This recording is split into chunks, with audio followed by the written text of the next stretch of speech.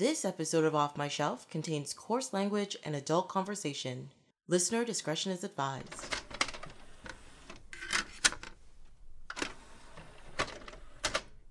Hello, my name is Tracy James, and welcome to Off My Shelf, a podcast about movies that are well off my shelf, where we go through my DVDs and talk about the movies in my collection.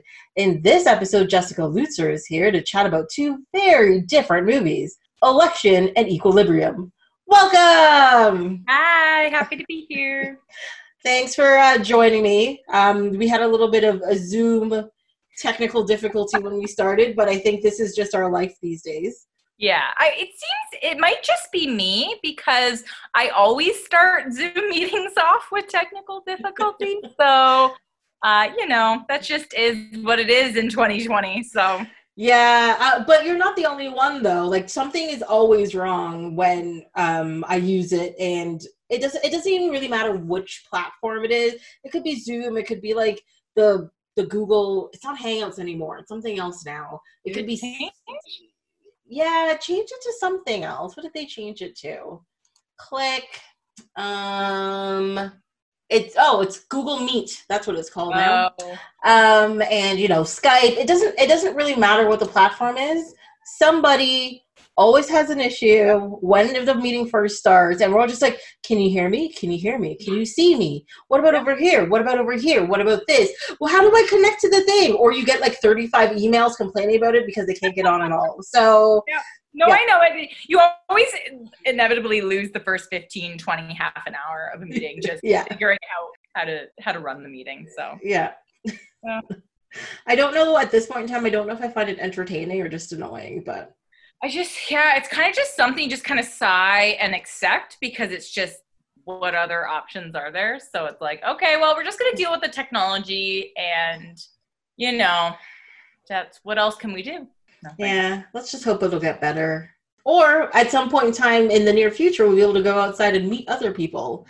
But not sooner. It's going to be later, but, Actually do it in person and not over. I think some things are going to stay computerized and stuff like that, but it would be nice to meeting in people. I do prefer meeting in person because I read body language better than over the computer, but one day, maybe 2021, maybe mid 2021. 2022. Yeah. 2022, I know.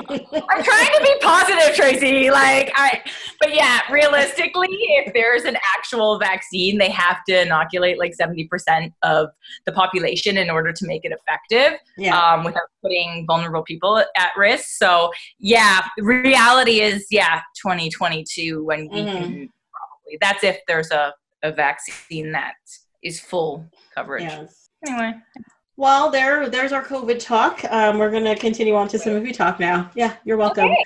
It's unavoidable, unfortunately, these days, right? Because I used to be like, oh, so how are you? And people be like, I did these 12 things. Or, what you going to do on the weekend? Oh, I'm going to do these 5 things. People are just like, why are you asking me these things? You know what I'm going to do. I'm going to be inside doing nothing. Yeah, that's actually my mom called me today and she was like, you didn't call me because I tend to call her because it's long distance and I'm covered. And I was like, I have nothing to say.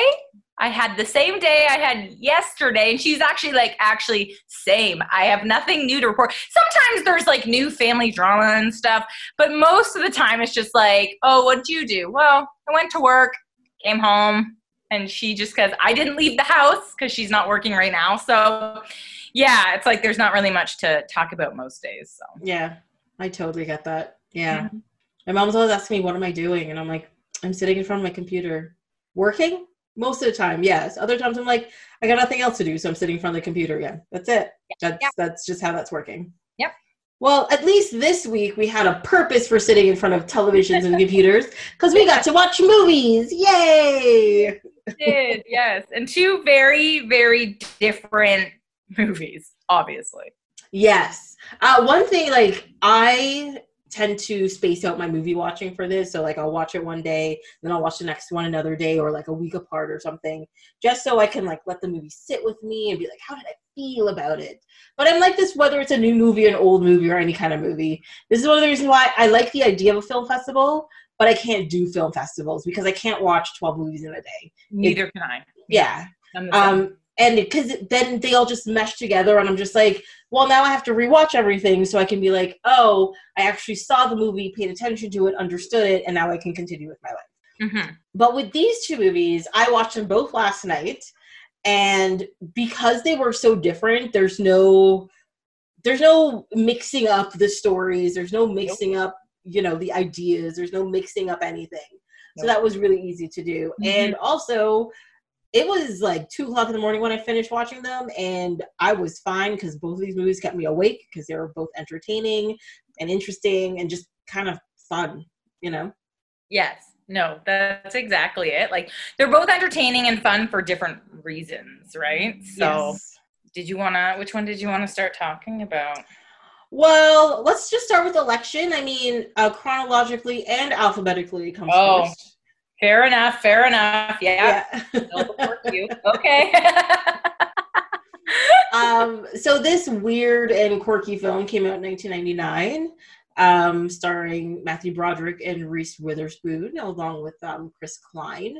And it was actually, I didn't realize this before, but it's based on a book by a guy named Tom Perrotta. And Reese Witherspoon plays a girl named Tracy Flick. I hate Tracy. I love myself, but I hate this Tracy very much. So, oh yeah, you guys have the same name. We have the same name, but she smells yeah. But she kind of has like the perfect name for the movie, like for her character, like Tracy Flick. Flick is so like aggressive and like flick, like it's it's actually very perfect for her, and I assume the author did that with intention. Mm-hmm. Yeah, it was, it's funny enough, like, I didn't realize it was a 90s movie. I don't know why. I just always, like, remember Election, but I couldn't pinpoint exactly when it came out. And, like, Reese Witherspoon is such a baby in it. She's like so young, yeah. So she actually looks like a teenager, which, like, is perfect. She had that baby face, like, because I know she was in, I think she was in, this is after Cruel Intentions. I'm pretty sure it was, yes. Yeah, and I was like, oh my God, everyone looks so young. Even Matthew Broderick, because I don't know. He's got to be in his 50s, 60s now? I don't know. Well, he's not young. I'll give you that. I mean, he was famous in the 80s, which was, 40 years ago. So it's been a while. I think he's in his 60s at this point. So he was probably in his 40s during the filming of this. Yeah, so Reese Witherspoon was born in 1976, so she would have been 23 years old while she did this movie. And yeah, she still has that young, fresh teenager look. Yeah, like when they're supposed to be teenagers, but they look 32, and you're like, no, you don't look like a teenager. And I did really like, and I actually noticed how most of the background cast were actual teenagers. Yes, they were. Like, they looked like teenagers. They didn't look like, a bunch of 20-year-olds walking around a high school trying to play a 14-year-old. Yeah. Supposed to be the awkward. It's not 90210. Yeah. Yeah. Oh, Matthew Perry. Oh, God rest his soul. But Matthew Perry was so old, like, when he filmed that. But they all were. I think the youngest person on set was like 26 or something. And the person was like 35. And they're playing 16 and 17-year-olds. And you're just like, we can tell. Like, we can tell. You look like you could have kids. And you're supposed to be playing a teenager. So. Yeah. Well, sadly, there's a lot of teenagers who have kids. The funny thing is, the other day I was thinking about high school, and in grade 10, three grade 9 girls had kids. And for my high school, that was a lot of people, because in grade 10, our high school had 150 people, including grade 9 and 10 on all the staff. So that was like a super high percentage of pregnant teenagers. And then I was thinking about that, and I was just like, oh my God, their kids are 24 years old, at least, or going to be, and they're like graduating from college and has jobs. Maybe I'm working with one of them and I don't even know it. Like, it's just, it's blowing my mind. Yeah, I don't recall if someone got pregnant in high school, they left the school quietly and we didn't know. Oh. So like someone just left, and that's possible. I was, a bit high in high school, so I was not one of the super involved kids, you know? Yeah. I showed up, did my work, and I left. Yeah, despite being a Catholic high school that had some very strict rules, no, we had 3 pregnant chicks walking around. But Catholic, I do quotation. We had the drug dogs in often, and I went to a Catholic high school. Yeah. We knew when we weren't allowed to go to the bathroom, they'd lock the doors, and the German Shepherds would be in the school. And inevitably, a kid in the class would freak out because they had weed in their locker. And we're all just like, why would you keep the weed in the locker? This has happened before. Like, you should know better. You should know better. Either keep it with you in your car or, like, just, you know, don't bring it. I don't know, because inevitably someone would get caught. And yeah, we were kind of lucky. We didn't have drug sniffing dogs come in, not as far as I know, at least. I also wasn't paying that much attention. But I was a surprisingly good. No, I was a good kid, but I was a horrible student. Like, I went to all my classes and all that kind of stuff, but I never did homework. I complained a lot. I don't like waking up in the morning. What do you want from me? Yeah. I don't get it. Yeah, no, you're more of a night owl. I waking up was fine for me, but I was actually trying to think of my high school experience. Did I have a school government? Like, did you have a president, vice president? Did you do elections? No, that's the thing I was thinking when I watched this movie too. I was just like, first of all, you guys are taking this way too seriously. Second of all, I don't remember having any kind of elections or anything like that while I was in high school. Like, I remember having, you had, yearbook and all that kind of stuff. Drama club, whatever. But I don't remember anything about student government. No, I don't know if that just wasn't, if that's a Canadian thing or if that's just strictly American thing, or it depends on the school board. But, I was the Catholic School Board of Niagara Falls, and I don't remember anything. And I was at a school of 800 people. I think I would have at least, it's not like I didn't participate. I got good grades and stuff. I just wasn't the most active in extracurricular. Oh my God. Okay. I'm not going to be able to say it. Extracurricular.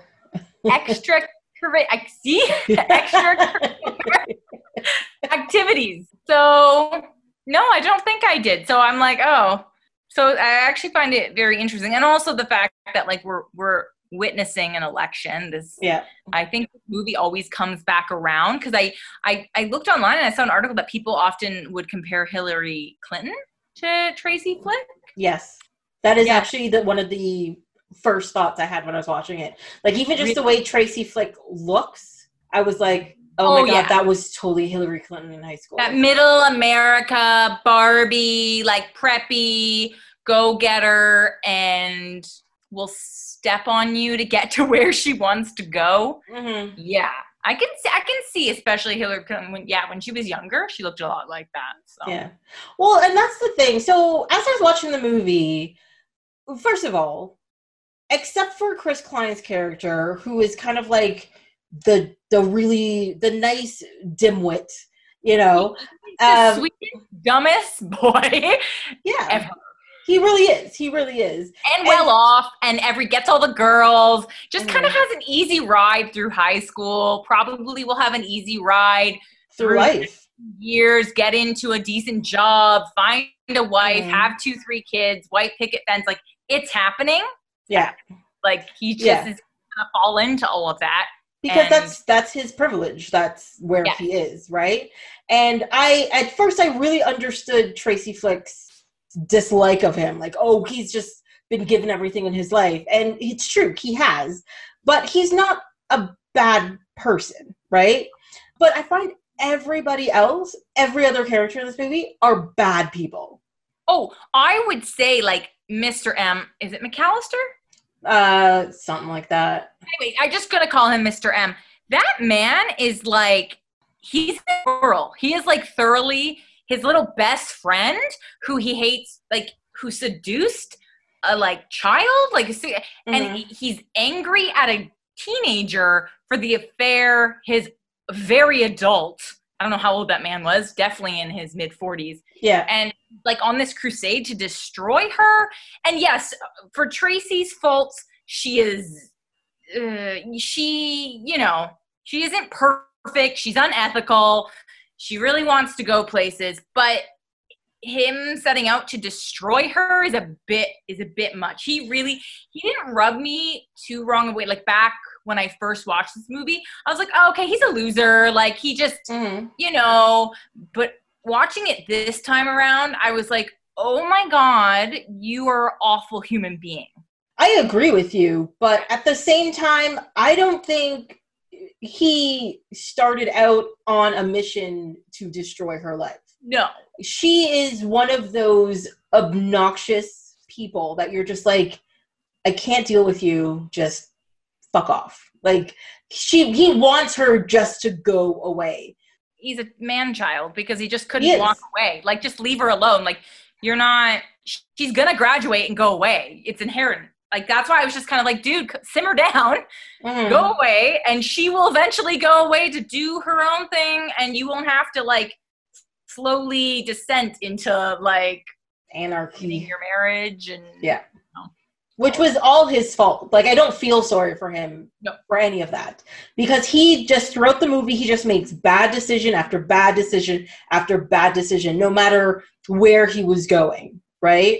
And that was one of the problems with his character, is just like, it's like you aren't a good person, and you also, there you are teaching civics and talking about morals and ethics, and you may understand the definition of it, but you don't actually live by any of these things, by the decisions that you made or the wants that you have, even with like his affair and him trying to like just get around it and all this kind of stuff. And you're just like, no, you're doing bad things. You deserve not a bad outcome to your life. Right. Yeah, I agree. I would agree with the fact that, like, I don't think anybody in this movie is a good person.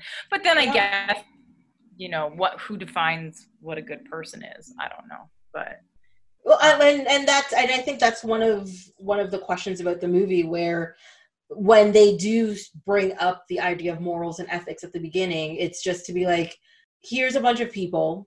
They're doing what they believe they need to do for themselves. Mm-hmm.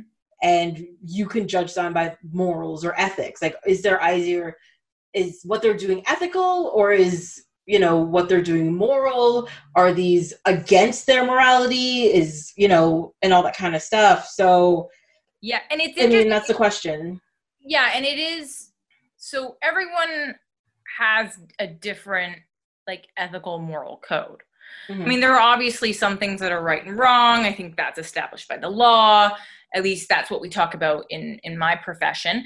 But everyone kind of has a different ethical code. And it's very interesting to see how different people kind of slide backwards and forwards, and what they justify, how they justify their actions. And I find that very interesting. Well, and that's the biggest case of that is Tracy Flick, where she's like, no, I know all the rules in the rule book, but I also deserve this no matter what. So I'm going to do anything necessary. And unless you can prove I've done something wrong, then there's nothing wrong has been done. Yes. Yeah. Exactly. So, and this is my problem with a character like Tracy Flick, where she's just like, I want to follow the rules. I want to make things good out there for people. I believe in democracy. But the thing is, when a democratic system actually comes into place, like, she has competition, her first idea is to be absolutely angry and try to destroy the other person, instead of being like, you know what, it's democracy. I'm going to accept some competition because that's what it's all about. Mm-hmm. I'm going to present myself as good as possible. And then the outcome is the outcome, where she actively is like, no, I'm going to destroy whoever. This is bullshit, blah, blah, blah, blah. Yeah, no, I mean, absolutely. And I do find it interesting, and I'm agreeing with you. I find Tracy's character to be overly aggressive, and she's very polarizing. But I do find it interesting, as we're watching the American elections and we're watching what has happened thus far when it comes to women, female politicians, that America says, and I'm thinking about Hillary in this sense, or AOC and all the people who have come before her, like, America they say on paper, we value people that participate and people that care and women that work hard and women that, refuse to see themselves as a victim, very strong women.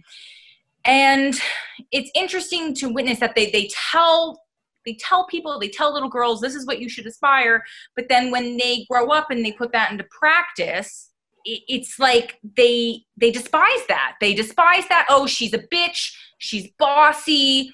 My feelings of Tracy, the character aside, I do find it interesting that, these women who are doing the same things as the male politicians, but they're just put in such a negative light. And as we obviously saw, personal feelings aside on Hillary Clinton in the last election, going after like AOC's lipstick and her clothing. And it's like, and all these, oh, she's a bitch. She's all these things. And it's like, well, in theory, you value all of, she cares and she's strong and powerful, but in actuality, you despise them and you hate them and they're threatening. And so I find that very interesting. Well, and that's one of the biggest problems in especially politics right now, where women are at a point where they're sick of being sidelined. And it's true. People seem to revere those aspects of men. So like being ambitious, being confident, being straightforward as being good, positive things in men. But as soon as a woman does that, she's a bitch and she's horrible. She needs to get out of the way, stop being hysterical, stop being so angry all the time. Mm-hmm. Like it's seen in such an opposite light. And I think if we had seen Tracy Flick outside of this movie and on the outside of everything, like with at the end of the film where there's like articles about this sweet little high school girl who was just put down by a teacher, I think that's how we would all feel. Be like, why would you do this to this girl? There's nothing wrong with her. She's perfectly nice. She did what she had to do to win. So she was ambitious. She went for it. She put in the work. She did all of the things to get the job. But unfortunately for women, that's seen as a bad thing. But that's one of my biggest problems.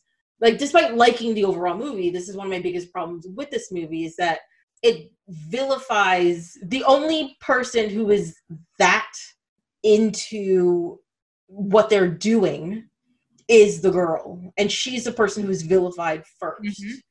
And she's vilified through the whole movie, despite all of these characters around her being horrible people, right? Yeah.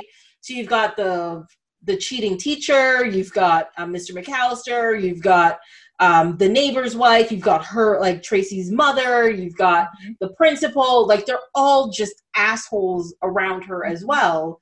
But she is the one who ends up being vilified in general. And then you have, of course, Chris Klein's sister, who's just a horny lesbian teenage girl who refuses to admit it and wants to go to an all-girls school. Yeah. And you're just like, why does she have to be such a raging bitch? Like it's and frustrating. And I'm actually quite curious, and I think I might read it, the book, and how it's portrayed and what they changed in the movie. And because I'm assuming it was the director's, like, what he wanted to do was to make her a bit unlikable. She's unlikable. She's the person that you had in class that always put their hand up and never let you answer, and the teachers are like exasperated by because they just won't allow anybody else to show that they have intelligence. Everyone already knows she's intelligent, or and so I'm assuming that was on purpose. But yeah, you can't help but be like, as a woman, I want her to go far, but then it's like, oh damn, she's so dislikable. I feel bad because she does have, Well, because the thing is, it's like, I don't mind if they made her the wannabe teacher's pet who knows all the things and puts up her hand all the time. The things that make her actually unlikable is, the part where Chris Klein's like, I'm gonna be running for president too. And instead of going, oh cool, I have competition, let's do this. She's just like, how dare you, and who put you up to this, blah, blah, blah. You get everything that you want. And then she goes home and she's just like, I'm better than everybody and I got to do my thing and I got to do this. And then it's just like, and then the ripping down the posters and blaming it on everybody else. And that was very... Yeah. So it shows that she's a very unethical individual. Whereas if she was just that classroom go-getter who knew the stuff and did the hard work, you would find her obnoxious, but you wouldn't hate her by the end of the movie. Yeah. Right? Whereas this movie, you're just like, I hate her. Like, she doesn't deserve where she is. Even though McAllister, what he did to get her not to be president was also unethical, you know, that gave her a leg up to move forward. But like, they made her so gross that you're just like, I can't be for this character in any way. Yeah, because if she wasn't, I guess, so gross, then you wouldn't be like, I don't know, there was nobody actually I was rooting for. Well, that's the thing, right? Other than Paul being sweet, he's also a privileged white man who's going to have no problems, and he's good looking and all that kind of stuff. There's really nobody in this movie I'm like, oh, good for you. Like, I hope it turns out well. And actually we see at the end scene when she's working for, is it a senator or senator? And I mean, shocker, she's a Republican. I'm shocked. Could have called that. But, and, you know, he's working at the museum, and I'm just like, yeah, you kind of ruined your own life. And yet she stepped on all these people and has still risen to where she wants to be. And we'll assume that she continues on in her quest for power. Yeah. Well, yeah, she has a vision, and she has a want, and she's working towards that want, but how she works towards it, that's the things that are in question, because you've seen behind the curtain, right? And even the part where she's like sobbing and overly crying at the end, and her mom's just for losing a high school election or whatever. I mean, imagine if she lost, you know, like she actually lost. Like, imagine if she actually lost. And it wasn't anybody, you know, trying to trick anything. It wasn't anybody doing anything wrong. She actually just lost. Imagine what that last year of school would have been like with her. It would have been torture for everybody. Mm-hmm. Because, you know, she would do everything to go against the student government, to make everything just not worthwhile. She might even switch schools or something just to get another chance to become student president somewhere else. And I think that kind of person is gross. And that's the kind of person who also doesn't understand the rules, doesn't understand democracy, doesn't understand what she's running for, if that's the kind of attitude she's going to have if she loses. She doesn't play well with others, and she's quite petty. Okay. I mean, that's very clear. She has no one really keeping her accountable for her actions. Like, no friend that's staying there going like, what are you doing? Like, you can still care about something, but understand that it's not the end all be all if you lose this. You're still going to go on and do great things and still go on to university and graduate. And politics are still there for you, whether you win your high school election or not. Like, it does go to show that, like, it's very interesting when they put you in that headspace of being in high school, and like everything at that time is so important. Oh my God, everything is just so heightened because of like hormones, and you know, it's very interesting watching it, just being like, okay, it's just a high school election. Like, no one, just relax, it's fine. No one will care. Like, nobody. Yeah. Well, I mean, but it also goes back to when you actually finally see how the mother is as well. Because when she loses and the mother comes in and says, what'd she say? Oh, maybe you didn't have enough posters. Maybe you should have listened to me about your speech. You know, and she's like, all of the blame is being put on her instead of being like, oh, well, maybe we can try something else next time. Or, you know, you'll win other races, you'll win other elections, all this kind of stuff. Her mother just sat there blaming her and then gave her drugs. And I was like, that's also very harmful to the psyche. Yeah, oh, for sure. Like, I mean, she is who she is because of being raised by that woman, right? Yes. Like, it's very apparent, and it's, you know, because as the adult, you're supposed to, you know, support someone and kind of also keep the context of like, it's just high school. Like, you have all these other clubs you're a part of. She's a part of like the yearbook and all this other stuff and all these awards she got. It's like, yes, this was important to you, but there will be other things, and you have other things already. Like, you trust me, if you want this for university, you're going to get, I don't think anybody's doubting she's going to go to university, right? Like she doesn't need this to do that. This isn't like her only thing. So yeah, that woman is also horrible. And unhelpful. That also reflects upon how Tracy acts. And you're just like, oh, okay, yeah, that makes sense. Putting all the pressure on her daughter for more and more and more and better. It's like, you're creating a monster or created. Yeah, there's nothing wrong with instilling ambition in your child, but you can't, blame them if they don't get everything right away.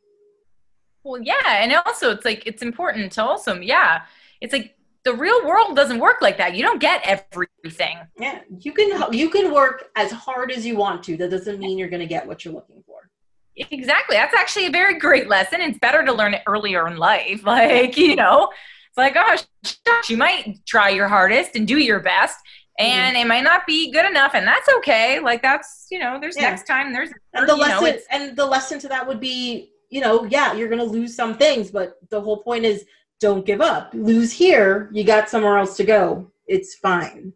Like, but if you're the first time you lose something, you're 45 years old and you fall apart because you've lost something.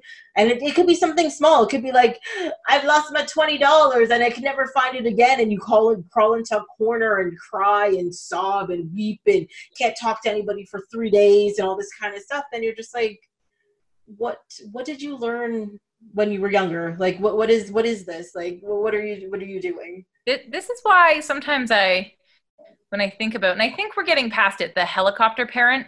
Oh, yes.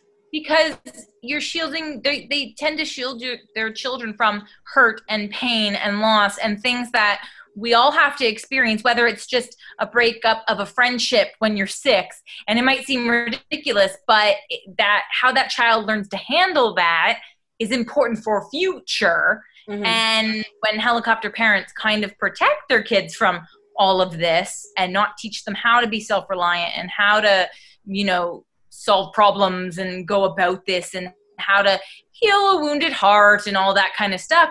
Early on in life, it reflects, people who don't handle that well as adults. Yeah, that's when you get like public tantrums by 45-year-olds and you're just like, what are you doing? No, I told you no. The President of the United States. Oh my God. He goes on a Twitter tantrum and you're just like, are you 5? Yeah. You're the kid that's whipping Legos across the room and stomping your feet because you didn't get your way or someone, told you're an idiot. It's like you're witnessing it on a grand scale, which is unfortunate. And politics. So very true. It is true. I've actually I've stopped right now ingesting that American politics for the time. As we get closer to November, I'm sure I'll look back into it, but it was stressing me out. So oh, it's still stressing me out. Well, the thing is trying to not consume it is so much more work than just letting it wash all over you and destroy your soul. I must admit. It is true. Google gives me articles and I'm just like, Well, I mean, like, it doesn't matter. I turn on the TV, I pick up my phone, I get push notifications, I get stuff on Twitter, I'm scrolling through Instagram, things pop up, and you're just like, yeah, sure, whatever, fine, okay. Like, it's just there. Well, it's there 24/7. It is mentally exhausting, especially during the last 6 months that we've had. Mm-hmm. Like, it's very interesting that there's no off button sometimes, unless you go to great lengths to not listen to the radio, don't turn the TV on, don't look at any articles, just live in your little bubble, which you could do, but then you can't really consume anything. Well, and that's the good thing and the bad thing about our connected society, right? Is you have all of the things, you can be by yourself, but be with other people. But at the same time, you can never be by yourself because all of this stuff is around you. All of this stuff is invading your space, whether you want it to or not. And it's hard to control. Mm-hmm. So, but I mean, I really do think this is a perfect allegory for what's going on right now. Oh, absolutely. In general, a bunch of assholes doing asshole things to become president of something that, I mean, on the scale of a country, it does freaking matter, but you know, destroying everything you are and who other people are just to get whatever you feel like is never a right way to get to somewhere. Nope. Yeah. Nope. And I think that's a lesson that most people do not understand, do not get. They're like, this is the thing I want. I'm gonna do it no matter what. Mm-hmm. And not think of the consequences, not necessarily for yourself, but for other people, especially on that grand scale, right? Mm-hmm. So, yeah. But the thing about this movie too, it's just like, it's about selfish decision making, you know, mm-hmm. like Mr. McAllister, for example, he just keeps thinking about himself. Yeah. Then, you know, he's like, no, I want all of the things. Sure, I like my wife. Our life's really boring, but I like my wife. We want to have a kid. I'll pretend I'm having sex with other people instead. And then as soon as the opportunity comes up, has sex with somebody else. And you're just like, what are you doing? Yeah. Why? This is a clear decision that you have made because he's made comments about it before. It's something he wanted to do. And he thought about himself. He didn't think about the implications for the rest of his life. He didn't think about how it would hurt his wife. He didn't think about how it would affect the friend or anything, right? And it was just like selfish decisions. But even the part where he's throw out the extra ballots, he's thinking about himself. He's like, I don't want her to win. Therefore, this has to be an example of something. But if you're going to do something, that you have to do it. I'm not advocating to do this, but you have to do it right. And since he did something so blatantly stupid, of course he got caught. Of course he realized it was dumb because he's making a bunch of selfish decisions without thinking about consequences or anything. Even at the end where he like throws the cup at the limo driving away, he's all he does is let himself be angry, but doesn't think about what if that car stops. That is a government vehicle. He could get arrested. He, you know, all that kind of things. He's just making these like crazy decisions that will can affect him in great, great ways without, you know, thought. Yeah. Because this one person just, let's say, grinds his gears. I don't know. You know, one girl just makes him pissed, and it's like, yes, all the decisions he made, which were very poor, and it's like, you're just ruining your own life, like, you know, and just because you hate this teenage girl so much, and it's just so like also petty. Like, it's just like, dude, like, she's a child. Yeah, leave her alone. She's gonna graduate in 2 years. I don't know if she was in grade 10 or 11 or whatever she was. 11. I think the presidency was in her last year. So yeah, so she would have been, it would have been the tail end of grade 11, and she would have went into whatever they call it, sophomore, senior year, whatever, I don't know. But I was just like, you got to be kidding, like, seriously. And I love the fact that he still blames her for everything that's went wrong with his life, but I'm like, you did it to yourself. Yeah. Man-child can't take responsibility for his own actions, constantly blaming other people, and you chose to do that. Yes, you can justify your action. Oh, I hate it, but I couldn't handle it. It's like, well, no, you're still just blaming another person for the dumb actions you took. You're a man-child. Like, you are, you know, an 8-year-old that can't accept, you know, did something, and there are consequences. And it's like, you idiot. Yeah.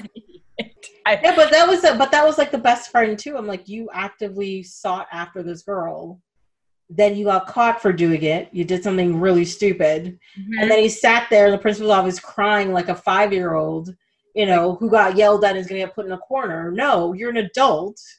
You're lucky you weren't put in jail because she was underage and stuff, and you just lost your job and had to move out of town. So he was very lucky. He got off easy. Oh yeah, for sure. And I think his friend did too. Like, I don't think his friend didn't go to jail. Did he? No. Nope. Like, really? Like, like, it's just, so let's just blame other people and cry. Like, that's going to make everything better. you know, yeah, he did get off easy, actually. Very much so. They all did. So, yeah. Yeah, I mean, and she's working with a politician, and he is a tour guide or whatever he was in the museum. In the museum, yeah.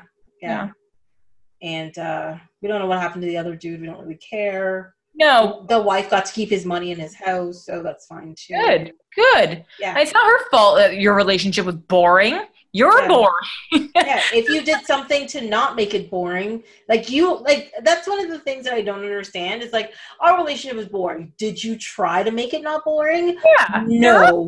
There are things you could be spontaneous. You could have an adult conversation, see like what the other person wants to do, whether it's just like actual activities or sexual. Like, there are things you can do where like it's like you go to work every day, work out, shower at work, and then work all day and then come home. It's like you're boring. And so but when he's having an affair, he can take time from his class, go set up a hotel room with flowers and champagne and stuff, and then go back. But you never thought about doing that maybe for your wife? Right. Like, if you were like, you could have even been like kind of faked an affair with your own wife, right? There are things you can do, like, you know, let's meet in a hotel, let's pretend we're like, there are things you can do. You don't have to get that kinky, but like, just, you know, it's all about just trying. And I think that's one of the biggest problems, and why I think he deserves everything that came to him. Like, you didn't try, you went quote unquote the easy route, with just finding somebody else to sneak around with. Like, it's stupid. He's also just a regular white ass male who slid into being a teacher. How long was he a teacher for? Like 12 years. Like, something, I don't think he's that ambitious. And actually, I wonder if that's like also deep down why he just hates Tracy so much, like, other than her unethical, whatever, the stuff with the best friend. But I just think that watching this very young, very intelligent go-getter who is, you know, wants all these things and has aspirations, and you're just, not that there's any like fantastic teachers are wonderful, but like, you've been doing the same thing for 12 years with your boring wife or whatever, not really her fault, but the relationship, and it's like, you aren't doing anything to change that, and then when you do stuff, they're dumb and you ruin your life. So it's because it even shows like he didn't have any outside of school things that he did, except for, you know, play the guitar with the guy who got kicked out. I keep forgetting what his name is. But like, I'm like, but you didn't do anything to fill out the rest of your life. It's fine that you enjoy going to school, you enjoy teaching, you enjoy your students. There's nothing wrong with that. No. But there's a whole bunch of time where you're not in school, and if you're not doing anything, of course your life's going to feel empty or unfulfilled or something. You have to have something you want to do. Right. Yeah. Even if you're content in your career aspirations, there's other things you can do, and you don't have to be all petty about some 16-year-old like who's going above and beyond. And then I hate both of the main characters. I do. They're entertaining. I was very entertained by it, but I was like, neither of you are. I like neither of you. Yeah, so. The rivalry was great. Entertainment. But so let me bring this up though. One of the reasons why I think he also hates Tracy Flick so much and was like so vengeful against her was, you know, the part where she brings him the signatures of the car. Yeah. And it's not just that she's like, I want to go home. Why are you talking to me? Whatever. I don't care. I think it has to do with the part where she's like, you know, if I become president, we're going to have to spend lots of time together and blah, blah, blah. And I think it shows that she was also trying to use her sexuality to get something. And it made him feel that maybe she wasn't the one being seduced, but it was the other way around. And I think that was the reason why he was all of a sudden like, oh my God, you got my friend fired. Sure, he was stupid, but you still got my friend fired. This is your fault. Yeah. And now you're trying to do that to me. And I think that clicked something in his head. But at the same time, I think she got that because the other teacher kind of like I don't think she has that sexuality to get things. Yeah, well, because the other teacher was like, oh, you're so pretty, you're so smart, you have no friends. Like, he was grooming her. And Yeah. I think after that experience, she realized, like, oh, so there's this part of me, this sexuality, I can use it. And so he just sees it as her getting his friend fired, except his friend did something illegal and got himself fired. Mm-hmm. And luckily didn't end up in prison. I don't understand that. Yeah. But yeah, I think he saw this one side. He wasn't obviously there. It was just like Tracy and the other dude. I don't know. So I guess he's just assuming like, oh, she's some predator, like some 16-year-old girl setting out to destroy all of these teachers. And, you know, I do think she was using her sexuality with Mr. M. I think because she learned that after that experience with the first teacher, mm-hmm. and he preyed upon her. So it's very interesting. We see that, but yeah, the teacher, Mr. McAllister, Mr. M, he doesn't see that. He just sees an enemy. Yes, an enemy to destroy. Yes. Yeah. He's not very good at it, so. Yeah. But, you know, going through this movie too, I realized a couple of things I forgot as well. So first was student democracy and all that kind of stuff, and student council. The second thing was when he left and he gave that pop quiz and he's like, I got 48 minutes. I was like, our classes were 48 minutes? That can't be right. They seemed like they were forever, like in every single class. Were they 50 minutes? Were they longer? See, that's the thing. Like, to me, like, my recollection of high school is sitting in classes and shit just like droning on for like 3 hours at a time before I can go somewhere else. I'm pretty sure my school was like an hour and a half. Like, I think we were longer. We were longer than an hour. Yeah. We had I think we had 5 or 6 periods a day. And our day was between like 8 and 3, I think. So yeah, it would be around an hour or 15 minutes because you had to have that break in between class to go to your locker and then get to your class and all that kind of stuff.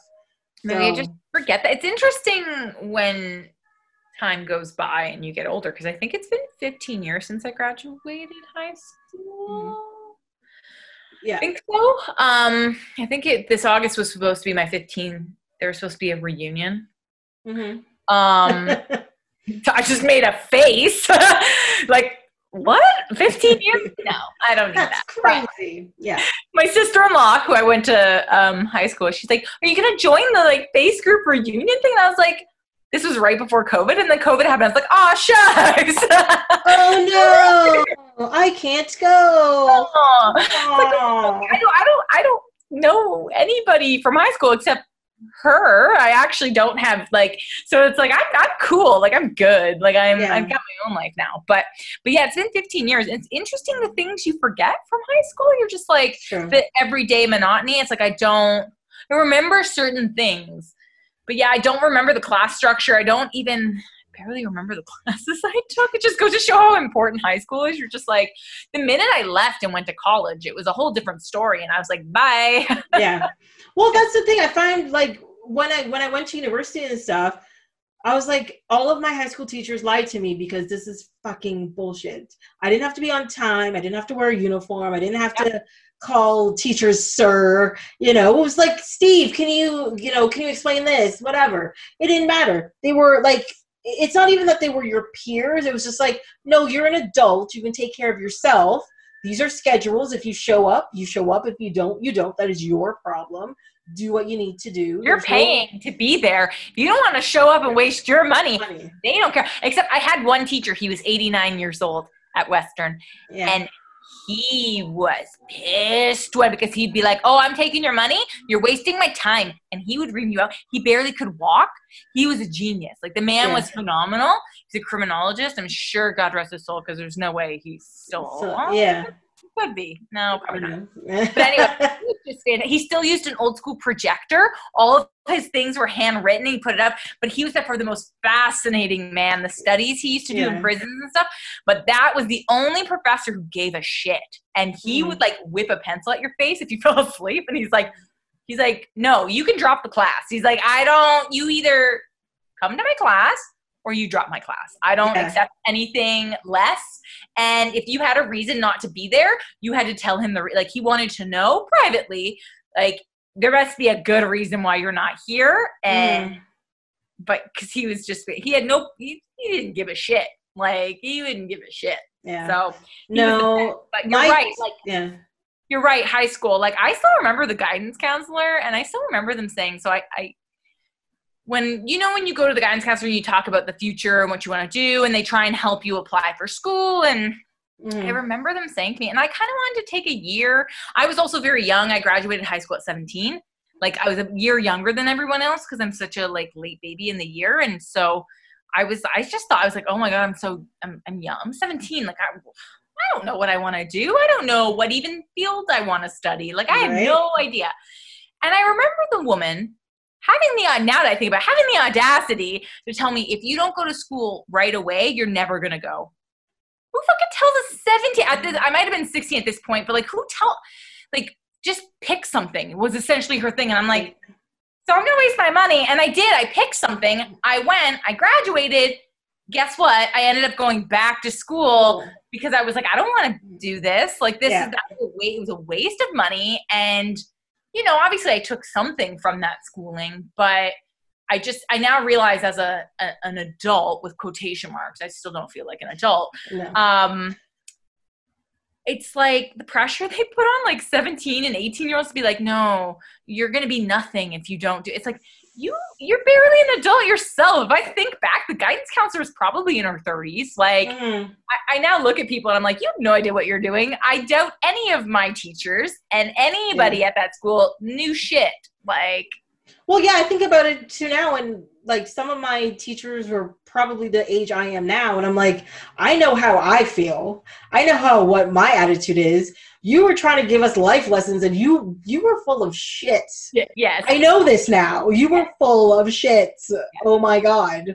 Yes. So I don't know. Like, it's that same realization when you grow up and you realize, oh, my parents have no idea what they're doing. Because I have friends with kids and or my siblings, and I'm just like, it's just a shit show. You guys are just doing your best, doing what you're doing, but you don't have all the answers. You don't know everything. And most of the time they're alive, they're clean. Did they say thank you when you gave them something?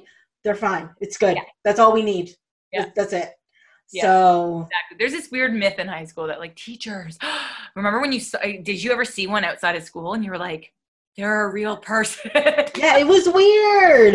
Oh my God. Oh my God. Yeah, because they goes at the grocery store. They need food too. They only exist in this one place and they have to stay there or else it's very confusing to the rest of us. You don't like it. And now I realize my geography teacher was 26 years old, and I was just now I think back and I'm like, oh my God. Of course they were living their lives. So funny. Yeah. That's high school. Yeah, it's still, I mean, you all of those 90-year-old teachers were once the fresh-faced 26-year-old out of school, grad school, going to teach their first class at some point in time, And you're just like, ugh, I wouldn't have wanted to teach children at 26. That's just crazy. No, I know a few teachers, and I'm like, good for you. I don't have the patience. Mm-hmm. I can barely put up with one kid, let alone a classroom full of them, because even I go visit my cousin, she's got 4 kids and they're running circles around me. And I'm just like, I don't know how you do this. She's like, it's fine. I was like, I don't even know what that means. I don't know. I don't know if you know what that means. I don't know what that means. I don't know what's going on, but your kid's a foot deep in mud right now. And she's like, yeah, he's fine. It's fine. Bleeding. He's not bleeding. It's fine. I know I have 3 nephews, and sometimes they're scaling the wall, and I'm just like, okay, cool. Yeah. Don't hit your head, please. No blood. Every once in a while, I'm like, they can do that. And she's like, yeah, it's cool. Or can they do that? Get the fuck down. Yeah, exactly. They have that. I guess maybe it's the parent sense. They know their kid. If you fall, you're gonna break something. Yeah. So. Or it's they all of a sudden they're not even paying attention to the kid, but they also whip around and they're like, "What did I say?" How did you know? They just what? It's like my sister-in-law turns to me and goes, "It's silent." She'll just look at me like, and then we find out like it's usually like the one kid's under the table and the other has an iPad, but you're just like, okay, it's silent. You're up to something. It's how I feel about my dog. If he's not sleeping next to me and it's silent, I'm like, he's doing something in the kitchen or another room. There's something not right. Yeah, I can feel it. Spidey tingle. You're like, well, just don't break. I think I don't get it because I lack all responsibility. It's great. My brother walked outside to the front porch. They have like a seating area on their front porch, like with couches, outside couches and stuff. And he comes outside and both my nephews are sitting there and there's a skunk walking up the steps towards my nephews. And my brother just goes like, he just starts screaming. Both kids just look at him like, what's wrong, Dad? And he's like, are you kidding me? We're not getting sprayed today. And he just like grabs the kid. And I'm just like, oh my God, like just shit the kids get into. It's like, no, skunks are bad. Like, don't touch the wildlife. Don't let them close to you. Like, I'm sure my nephew was trying to feed it. Or pet it or something, right? Yeah. It's that like, no, don't. Yeah. Don't. It's that childish, like, curiosity and nothing will happen to me mentality, you know? It's like, I see something I want to do. I want to pet the skunk. I know it's a skunk. But, you know, today maybe it'll like me. Let's give this a shot. You know? Like, that's just all it is. Well, I saw it, like, a couple weeks later. I was sitting on their porch just visiting. And it, like, walked across the yard. It's the biggest freaking skunk. I bet, like, 8 feet. My brother's like, yeah, that's the skunk. He's like, I think it lives in the backyard. It comes out just like the way it moved, like dun dun dun dun. And I was just like, oh my God. And it was really like white. I don't know. It's not the little ones I see in Toronto. Like when I walk the dog at night, it was massive. I was like, that is a big. He's like, yep, that's what they were trying to like pet. And I was like, oh God, no. God.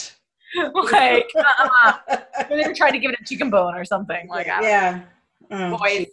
I don't know. Oh, boys. Indeed.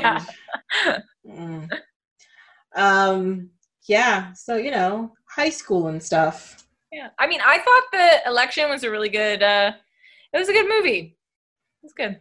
Yeah.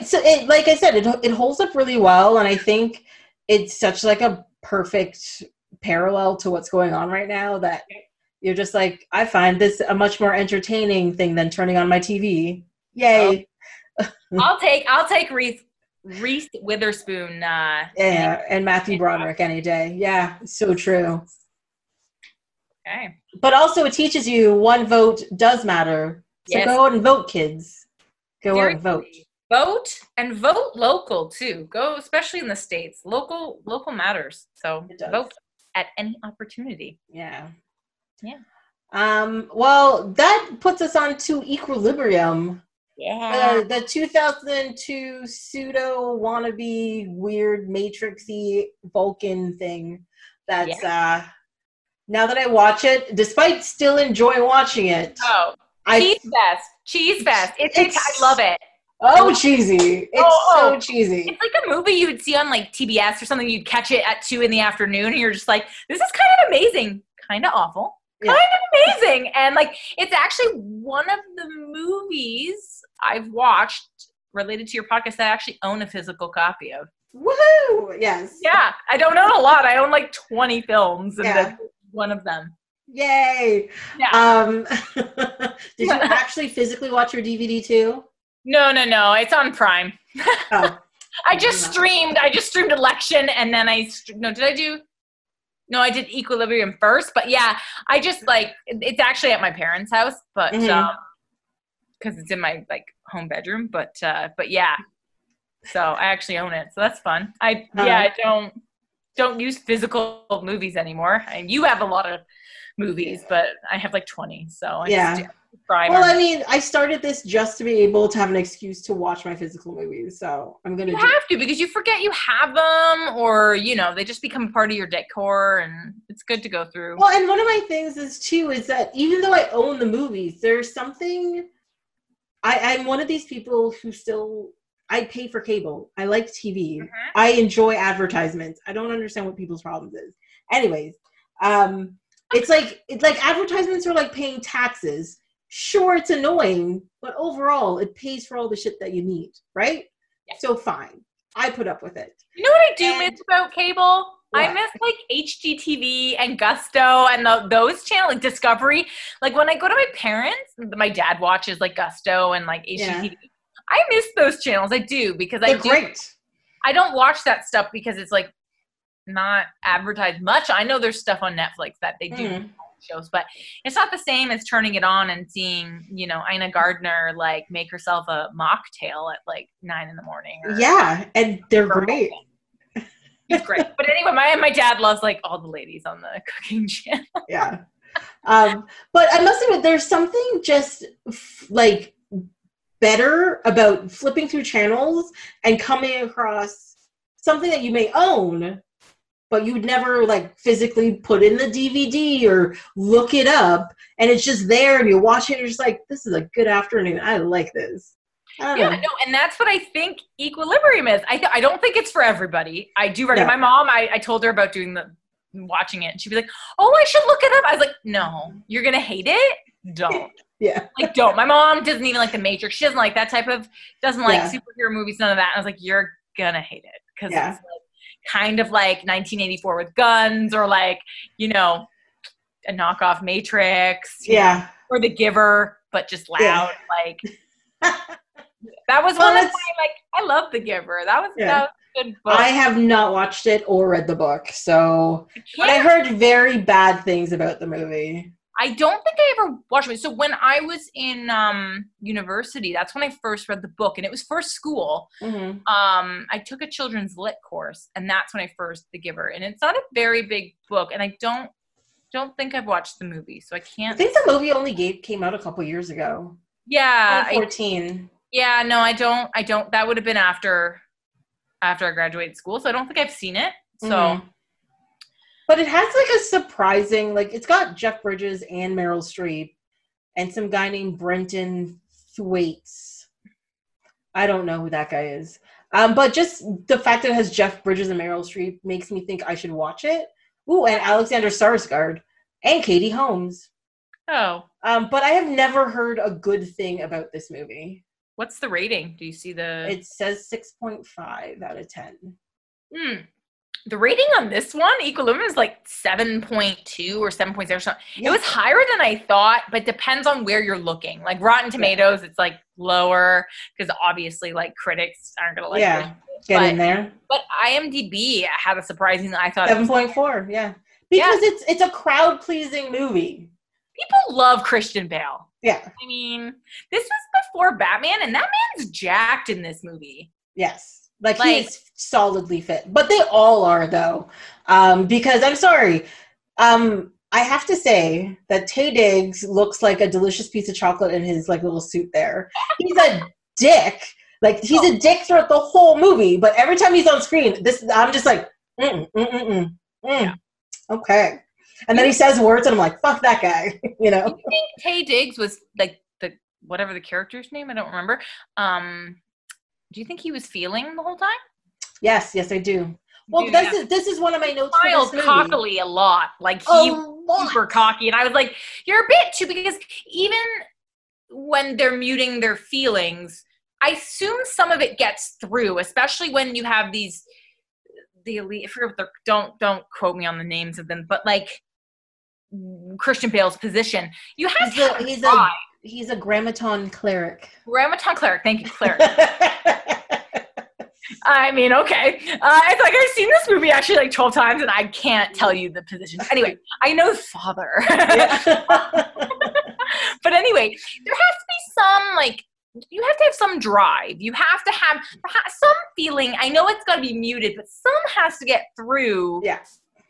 And that's why I thought Taye Diggs was way too cocky. So I was like, even though it wasn't confirmed, I could only assume, since he seemed the right-hand man of the other, not the father, but the father. Like the guy behind the image of the father. Yeah. And he was obviously feeling as well. So. Well, So one of my earliest notes about this movie is one thing I never understood when they have stories or films where emotion is supposed to be removed. There's always still this idea of ambition, right? And it's true. Like, You always have these movies that are just like, remove human emotion and society will be better. But you still have a whole bunch of people who want power and people who are ambitious or is working towards something. I'm like, but that's closely related to pride. And pride is one of the biggest emotions that start wars and all that kind of stuff. Ego. And ego. Yeah. And you're just like, so why is ambition okay? But, loving someone is bad. Like that, it just doesn't make sense. Or, owning a pretty picture is bad. Like, I think it's crazy. Yeah. Oh no. Like, I mean, dystopian futures in books and movies, like they're always just a bit, you're like, like, let's mute most feelings, but just keep a few. And I don't know if the drug was supposed to work that way or just, I don't know, because clearly people were assigned jobs. It's similar to The Giver in that sense. You're assigned, you are bred probably for this purpose. He has a superior physique, so he's meant to be a cleric given that position, but he clearly moved up the ranks. So does the drug allow for a little like of those certain like ambition and the pride and the ego? Does it allow for a bit of that, or those feelings can be, I don't know. Like I don't, they don't really, I can appreciate this is one-off movie, didn't need more, but they don't really explain, like, okay, emotion's bad. People start wars because emotion is messy. Love is messy, all that bullshit. Yet there are certain feelings that get through because they have to, because these clerics, and I don't know the other jobs, I assume there's every type of job. Yeah. But it's like people move up and they move. So I don't understand how that works. And I don't think I need to understand, but still, I'm just quite curious. Like, okay. Well, and that's the thing about this, that the movie didn't stick enough with its initial premise.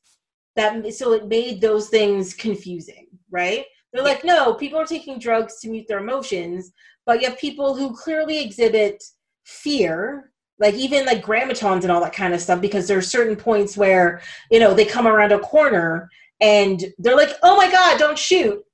But that's fear for your life. That's a very big emotion. You shouldn't feel fear. You shouldn't you shouldn't be like pride and ambition. You shouldn't feel cocky. You shouldn't be like smirking every 5 minutes, because those are all things that are directly related to big emotions. But one of the first things the movie said was, we got rid of emotions so you wouldn't have wars. And I'm like, but you have everything in there that allows for war to happen, because there's still clearly lots of emotions happening. Well, right. That's what it's like, okay. And also, even up until, so he was taking his injection. Yeah. He was clearly still feel like there were moments, like even when they came to take his wife, and he went into protective mode, even though he knew those were the government authorities. He is those people. I mean, obviously he's a higher rank, but he immediately goes to protect her. And you're like, okay, so deep down he has to care for her. It's there, because then why would he go in protect mode when this is the government he's supposed to trust and have no emotion? Why would he care what happens to her? Yeah. But yet they're in like a family unit. So it's this weird, like, okay, they're all not feeling, but yet, and I know the kids traditionally just call him by his name and stuff like that. Obviously we see the kids say dad, and then that's when you kind of realize this kid's not taking his injection either. Probably because the mom stopped them, probably because she stopped taking hers and started to love her children.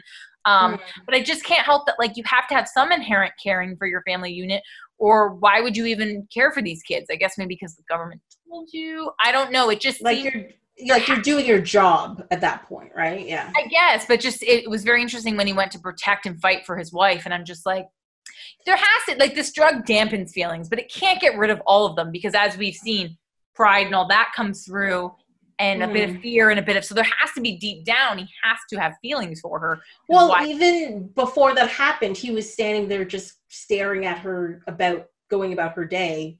And that is not, for a person who is not feeling anything, that's not like a logical thing for them to do. They'd be like, my task for the day is these 12 things, and this is the things I'm going to do, whether she's there or not. But he stands there staring at her, as she does this delicate thing is picking up his clothes because they're folded and the hair is falling from her face and the blah blah blah. And like I think him attacking the agent that come in was more of a reflex than an emotional based thing. Like someone, it's like a guard dog, right? Like yeah, comes into my space, if I'm not sure who it is at first, so automatically I'm going to attack, right? And that's what he does. Mm-hmm. But it's very clear after when he's like, you know, we've done this lawfully, blah, blah, blah. And he has this look of just like, oh my God, on his face when he looks at her. It's very clear, like, there's something in him as well. Yeah. You know, so fighting against the drugs, or the drugs only dampen it, and it's there, right? Like inherently the drugs have to work like antidepressants or something, like it has to be in that sense, like it deals with the brain. It has to. It more dulls them than no, for sure, but it's got to be in that similar, like whatever it's called. I want to call it Prolia, but that's a bone injection. I forget what it's called. I didn't write down. Whatever injection. Is that like Prozac? No, not Prozac. Well, no, it's similar to that though. It's got a name and you're just like, okay. Yeah. So it's kind of like in that sense where instead of like boosting your mood, it's dampening all feeling, which is like is impossible. So but dystopian. Yeah, dystopian futures, you know. But the thing is too is like their dystopian future. It just a lot of it doesn't make any sense because structurally, even like their architecture of their city is too pretty for them to not have emotion. If you understand what I mean? Yes. Like it's clearly art that they've built in these structures. It's not form following function. It is, you know. It's an aesthetic that they put together specifically, or else every space would just be a tiny square.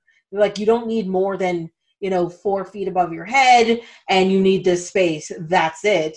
They've got like beautiful columns. They've got like sculptures of like Atlas, you know, with the world on his back, you know, these beautiful like cross-shaped windows and all this kind of stuff, even though they've apparently eliminated religion as well. It's all of that iconography is still there and it's still oppressively large upon them. And you're just like, but how do you expect people to lack emotion or to lack feeling? And you keep burning all this stuff that's supposed to be the things that trigger emotion, where you have all of these things that trigger emotion around them, except it's just gray in color instead of, you know, red. Doesn't matter. I did enjoy the use of shadow, like the way the director shot it. There was some really nice shots. I thought I was like, oh, watching it, actually looking at it and studying it, I was like, oh, there's a few. I actually like the architecture, stuff like that. I was like, okay, I see it. But yes, I get your point. Like there are some stuff you're just like, why do you need this statue? Why is that? That just seems, statues in this totalitarian dystopian, why would you, what's even the point? You have Father's face everywhere. Why do you need these statues? And these columns and stuff? No, that makes And that was that was one of my biggest things, because like you said, there was a really great use of shadow and all that kind of stuff in there, which wouldn't have been possible if they actually stuck by to what this dystopian space should have been like. And like they did a very good job with it, but at the same time, because of that use of shadow, it made me focus more on the architecture, which made me more think about the lack of emotion, which also pulled away from the original premise of the film again. But even with that said, like you said, it looks nice. Like it looks interesting. Yeah, it does. Yeah. It does. It's very gray and shadowy. I appreciate that. I like grays and blacks. Yeah.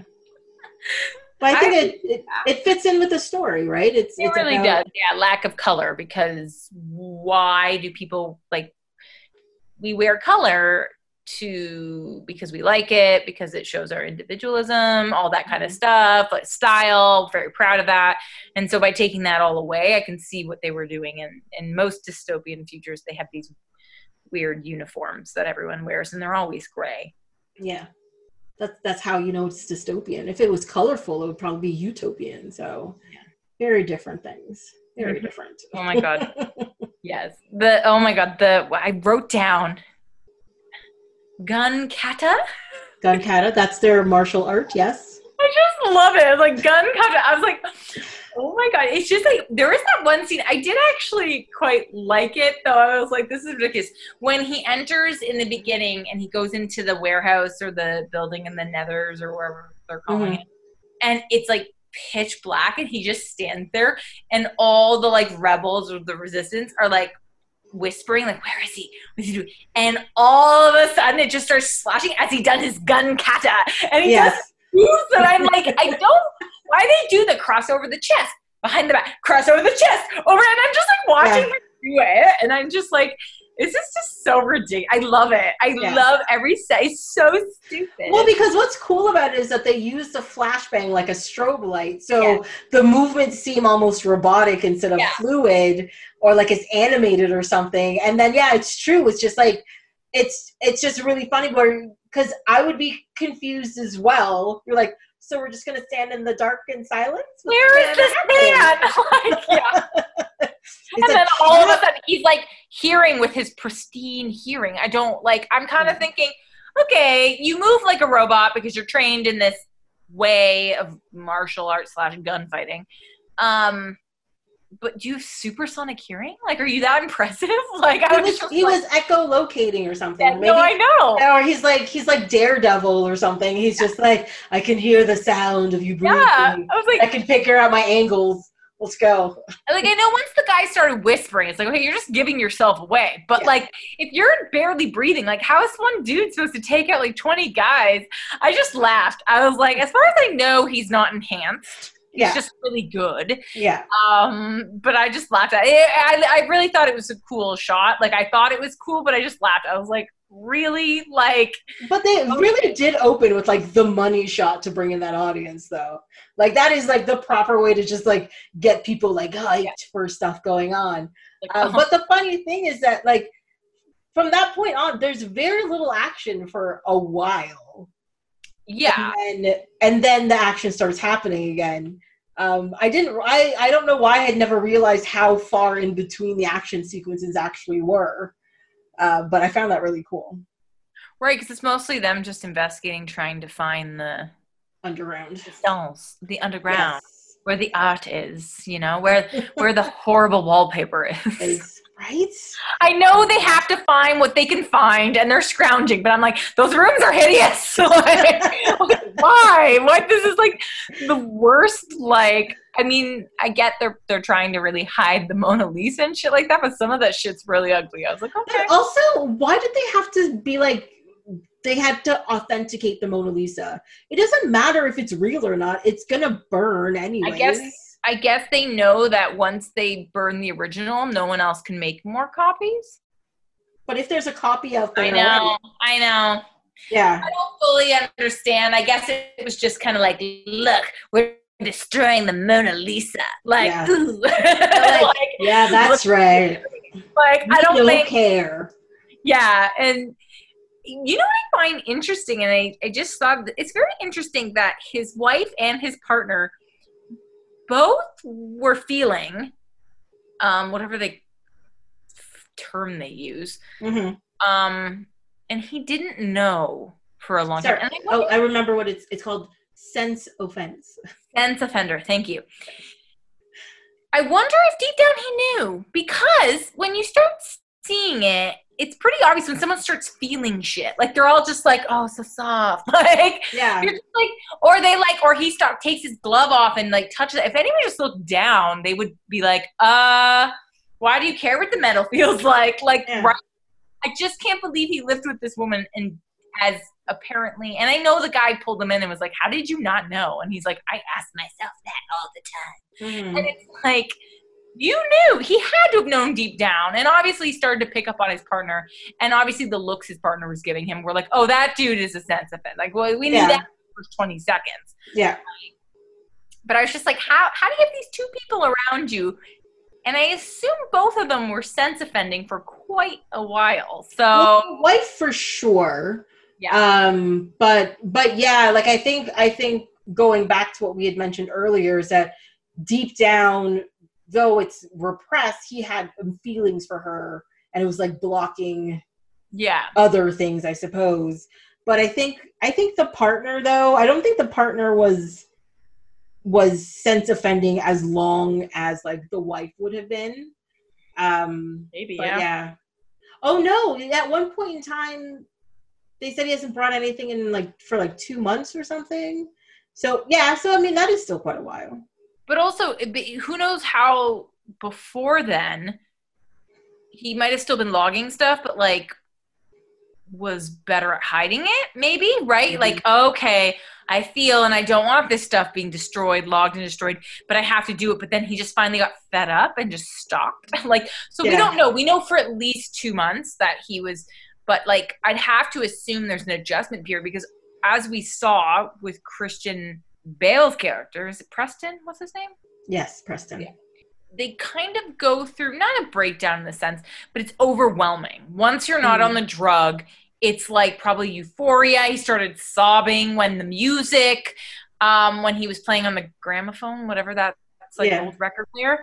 And when like he was ripping away his film on his window to see the sunlight, like, and all that emotion pouring out because he hasn't, I assume, his whole life felt full emotions. Mm-hmm. That would be very overwhelming, similar to being, I assume, on drugs. Like, because when he ran back into the bathroom after seeing the sun and the rainbow, he wanted to give himself, but then he stopped himself because it was probably very overwhelming. So I wonder how long the partner, because you'd have to go through a period where you have to regulate your you have to be able to self-regulate your emotions. We all do. We can't walk around crying and sobbing every day. No matter how much we want to. Yeah. Yeah. Yeah, seriously.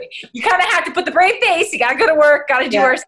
But I do wonder, because clearly he's really up and down. Like he's trying to hide it, but I don't think he's doing that good of a job. Like I'm just like, because obviously all this shit, and then the resistance wanted him to help take the father out. And so I think they were just using momentum and they didn't care that he wasn't the best. I assume his partner had a lot more practice, and I think he started to get sloppy at the end. Yeah, I think there's a certain point when you have that like emotional kind of stuff where you're like, I just want to be myself. And I think that's literally what happened to him. He was just like, I'm sick of hiding this, whatever. And like, even when he got approaching like the church and he's like reading Yeats and he puts the book up and he's like, I don't want to look at you kill me, but you got to kill me because I'm going to keep feeling like, and that was it. Yeah. So I think that's really what happened. It's like he gave up trying to hide the emotions because he's like, I just want to feel. I want to be able to feel. I want to be able to do what I want. I don't want to hide. I don't want to run away. Yeah.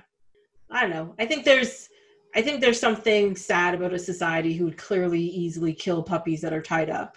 Oh my God. Yeah, I don't want to live in that society. But they just seem fine with, well, that's the problem with humanity without feeling or without having compassion and empathy is you do horrible things, right? Things happen all over the place when you have justifications, you dehumanize people, or like they're just animals, and then you do the most horrible stuff. So it's just showing that this government doesn't feel, but yet they just kill people left and right. You're just like, oh. I mean, but we live in a society where, guess what? We don't have repressed emotions, and people are still empathetic to others. So, I mean, is it the drugs' fault, or is it just humanity's fault? Who knows? I think they took these drugs to stop war, but they were just doing something. There was still murder, there was still death, there was still fighting, and it's like you didn't stop that. You just called it something else. Yeah, you just changed it. You just took emotion. You took everything good about life away, but you were still killing. You just, it was just different. So it was like, okay, well. Yeah, it became a oppressive society with a dictator, right? And if you don't follow this dictator and you don't fit in, we have to get rid of you, or else you'll cause chaos, and that's what they didn't want. But that's still a type of war, and I think that's what this shows. And then, one of the other things that I found really interesting about it is that throughout the whole movie, they're finding all these sex offenders everywhere, and they're running after them. And they're killing them or whatever. But all of those sex offenders and stuff were all men. Yeah. But the 2 sex offenders that were female that they found, they burnt them like they were witches. Right? Yeah. They had them in like they had them in like the red cowl thing, whatever. Yeah. And the cross or whatever. And it really was like burning them at the stake. Like they were, you know, sacrifices that, you know, needed to be taken out. And I was just like, I don't understand why that part of the story was necessary. Like, well, I know this, it was supposed to get Preston to show that emotion. Like that was like the point. Yes. But at the same time, I was just like, but couldn't they have shown, I'm not saying burning people is a nice thing or whatever, but couldn't they have shown like, you know, women also out there being like taken down, sex offenders and stuff like that? Yes, I actually had a thought, especially when in the end, like they were storming after he had killed the head guy, and they were storming the resistance fighters, and they were all men. And then I realized, oh, so in the underground there were women, but like women sewing and women taking care of the children. Yeah. And like, I'm sorry, there's got to be some badass women who are like, give me a gun, I'm going to go kill this bitch. Yeah. Like, I just can't. I mean, it's a bit of a, it's a sexist. There was that one. Yeah. And I was just like, oh, I didn't realize it actually until that end scene where I was like, they're all just like dudes wearing army green. Yeah. Yeah, which I was really disappointed about. I was just like... Yeah, I was like, really? Come on. There's definitely women there, and we see women, and we know there are women in the resistance, but yet they're not the fighters. I'm like, what is this, the fucking 1970s? Yeah. Well, I mean, because it just made me feel that once you have feelings back, then you go back to your classic man-woman rules, and, you know, women have their places, and men have their places, and blah, blah, blah. And I'm like, yeah, but that's not the whole point of your story. So why would you enforce rules over here just to get rid of different rules over here? And it annoyed me. And also, like, and I assume this is part of the dystopian portion of it, but all the clerics were men. Yeah. All the clerics we were introduced to were all men. Yeah. So I can just assume they're all men. Like, I didn't see one woman with a gun. Like, yeah. And so, yeah, I think that was, yeah, I can see more that the totalitarian government would go into those traditional men are fighters. And I could see Father, because Father's a douche, or whoever's behind the image of Father. But yeah, it disappointed me that the resistance and the rebels, it wasn't more equal. Because I was like, women are badass, and, you know, I don't see why. Yeah, and the whole burning thing, I didn't think about that, but yeah, it's like, I know they burn a lot of people. They either shoot them or they burn them. This is not a very nice, like, they burn a lot of stuff, but it's, with the whole red thing, it's so dramatic. I just can't see a real dystopia, them actually putting that much theatrics. I know it was for the movie, and I know it was for him seeing her, I forget her name, not the wife, the other Mary? Mary? Yeah, Mary O'Connell or Mary, anyway. Something like that, yeah. And I get why he witnessed it, but it just seemed like there was a lot of hoopla around it, and I was like, if they were burning people every day, they're not going to put them in fancy red robes and burn them. Like, they're not going to do that. Like, that's just theatrical, and I'm just like, yeah, but also in the dystopian future, when you're trying to take away a person's individuality, why wouldn't you clad them in the same clothes as everything else to make sure they feel like they're part of the system instead of separating them from everybody else? Yeah, like put them in like a gray smock prisoner garb, not some like sick ass like red, like, I don't know. Well, she was wearing like this like beautiful silk nightgown, but then this gigantic little Red Riding Hood, like big hood on top that was like over her, and I was like, what? Why would you put color here? Burning that? Like, I don't, like, why would they give her some sick ass, like, hooded thing? Honestly, she took off the hood before going in, so maybe it's reused. Oh, did she? I don't know. But I'm just, she took the hood off, but I assume they just burnt her. Like, people in the Bernie suits. I just seemed like, I was like, okay, I get the dramatic, I get why they're doing this, because this is supposed to be the catalyst for him helping the blah, blah, blah. Yeah. And I'm just like, and she's obviously the first person he's connected with since stopping the drugs. Like, obviously his wife's already dead. But I'm just like, I just can't see them individually burning people.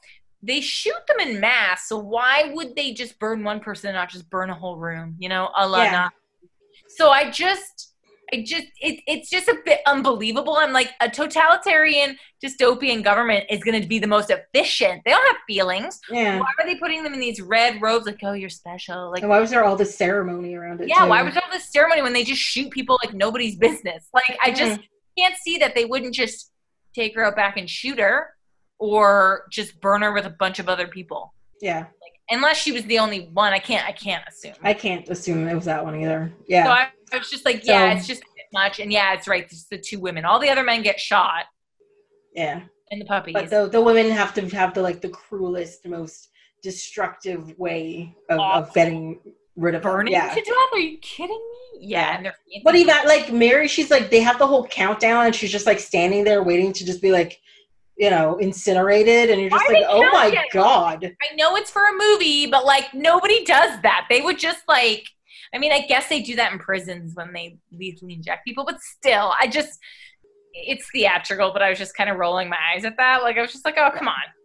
They would, it's a little extra, guys. Thank you. Extra. They would just shoot her. They wouldn't burn her. They don't have this fancy burn room. Like, they would just shoot them. Yeah. Let's be real. I'm like, look, I want realistic dystopia or nothing at all. Yes, I want, like, where's the gray pit in the ground where they just drop them in? Because that's I guess if you burn, you don't have anything left. Yeah. So maybe, well, I was going to say maybe they were like environmentally conscious, but it's still fire. So they're burning something, which puts gases and stuff in the air. I don't know how environmentally. Well, that's what I'm saying, right? It may not be that environmentally friendly after all. What year was this supposed to be set in? Well, the first part takes place. So the intro says in the early 21st century, which would be now. Which there was World War III. But then it doesn't really say the distance between that and the start of the story. But I'm willing to say it's a few generations, so maybe like 100 years or something. Well, right, because I can assume Preston, who looks to be in his late 30s, maybe early 30s, has never felt, I assume, which means he's like it's said that he went to their academy as like a child and all that kind of stuff. Yeah. So I'm assuming that he grew up with this society set up the way it is. It's got to be at least 100 years because, like, if not, you would have. Yeah, I don't know. Maybe not. Maybe it's only like 50 years or something. I don't know, like how long they've been doing this. Yeah, but my thing was when he goes to see who's been like when Sean Bean's like character, because he's been bringing stuff in, and it shows that it's like they just write things in a giant book, and I was like, really, just a book? Okay, fine. Yeah. I'm like, you've got holograms and giant screens and all this kind of stuff, but you're just writing shit in books still. And you have a special drug that mutes all feeling. Like, I'm just like... You'd have better technology than that. You'd have way better technology. I don't... computerized in some way. Yeah, like, I don't believe in flying cars necessarily and stuff like that, but, like, you at least have some fancy-ass, like... where you just type the air and it's doing it. Like, I don't know. It just seems like we're not that far off. And it's, 2020. So and there's no clerk anywhere writing things in a giant book right now. And if there are, come on guys, get your shit together, digitize, it's easier.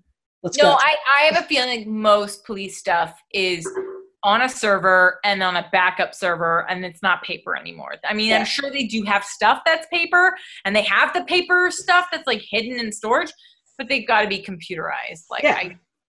Like, there's no way you're dulling people's feelings and yet you're writing in a big book. You're right. That's hilarious. It could have been like, they could have put anything in front of that guy. Like you said, it could have been air and he just like, bloop, and I would have been like, okay, that makes sense. But as soon as he showed me a book, I was just like, nope, that's wrong. That is wrong, sir. Then again, in class, when the little boy at the end is in class, he's also writing on paper. And I was just like, they're still doing paper. Yeah. You're just like, some things are future, and then sometimes they're really not. And you're just like, even his desk, like everything's like kind of paper, and you're just like, wait, why isn't your desk just a fucking interface? Like, I don't understand. Why you still have a stapler? Yeah. Paper clips. Like, what are you doing? This is not right. Like, I only use some of that shit because I deal with seniors. That's why I use papers. But like, I don't, like, a lot of our stuff is not on paper. It's digitized, right? Digitized. So it's like, I just can't see that everyone just has paper clips and a stapler on their exact like, where's your iPad? I don't understand. Like, why? Is it because iPads weren't a thing and like whenever this was filmed? No, they were. Well, no, in 2002, no, iPads did not exist yet. The iPod came out in 2001. I worked for Apple. Like, I think the first iPod came out around then. You can fact check that. So the first iPod came out on October 23rd, 2001. Yeah. So, and that first one was a honker. Like, it was thick. It was great. I had one. I was in high school then, so I don't remember when iPads came out. Let's see. Why can't you just give me a factual blurb like with the iPod? Come on, don't make me read things. When the first iPad or tablet, I guess. Actually, the first iPad, the Generation 1, came out in 2010. Okay. Yeah. Yeah. It's only been 10 years, eh? Yeah. But I think the first iPhone came out in like 2004. Yeah. I can see that because I was around the end of high school when it came out. 2007. Yeah. Yeah.